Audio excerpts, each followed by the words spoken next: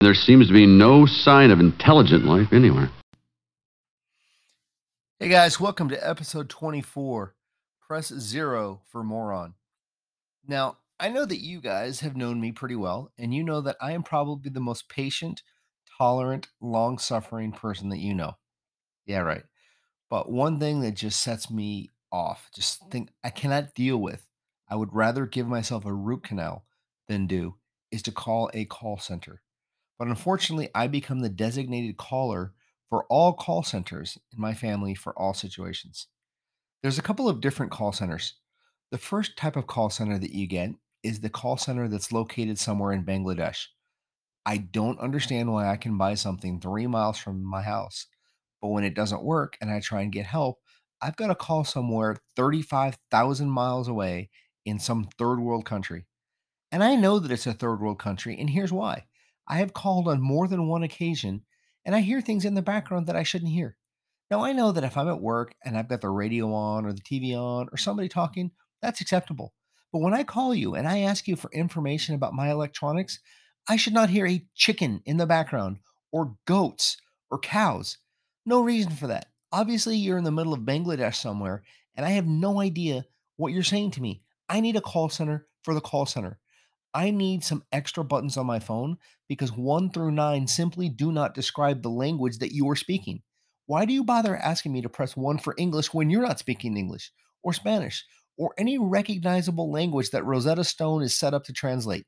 You're talking in gibberish, and I'm trying to get some help. And in the background, I hear Old MacDonald had a farm with a wee wee here and a wee wee. Just hang up, route me to somewhere in the United States. My second favorite pet peeve with calling a call center is when I call a call center and they ask me if I would like to receive a call back. Yeah, I would love for you to call me back.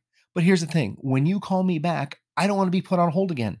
I don't care if you call me back in an hour, but when you call me back, I want to talk to an actual person, preferably somebody here in the United States that speaks passable English, but I'll take anybody at this point.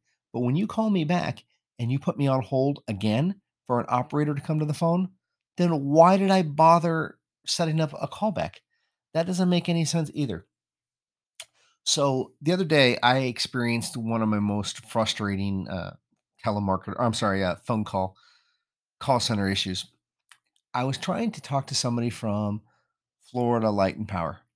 Again, I should have set myself up for this because when you've got an agency like Florida Light and Power, you know nothing's going to happen quickly unless it's collecting your bill because they'll get that instantly.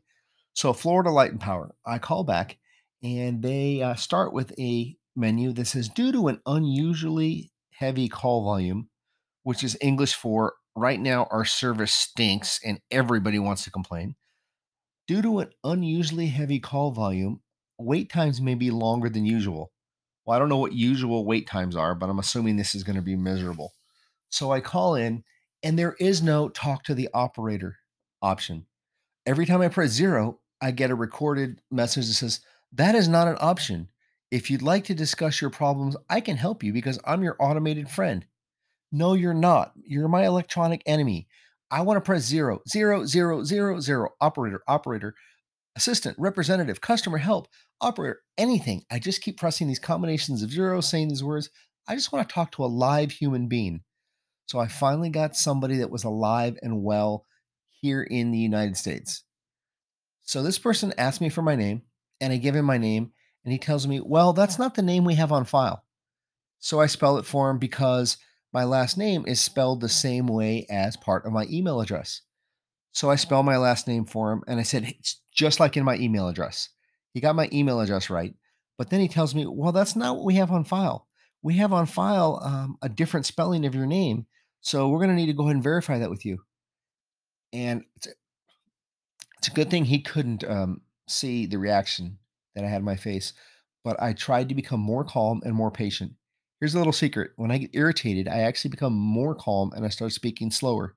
So here's what I busted out to this guy. I said, trust me, I'm better than you are at spelling my last name. I'm right. I promise you, I'm right. I know your records have been screwed up because I get your bill every month. And every month I pay the bill and I throw it away. But trust me, I'm the expert on spelling my last name. Can we just do it my way? Why does it have to be so difficult? Well, as soon as I ask that question, please hold. And the next thing I hear is Old MacDonald had a Bangladeshi farm. I quit. All right. Love you, Lizzie. You have to ask me nicely.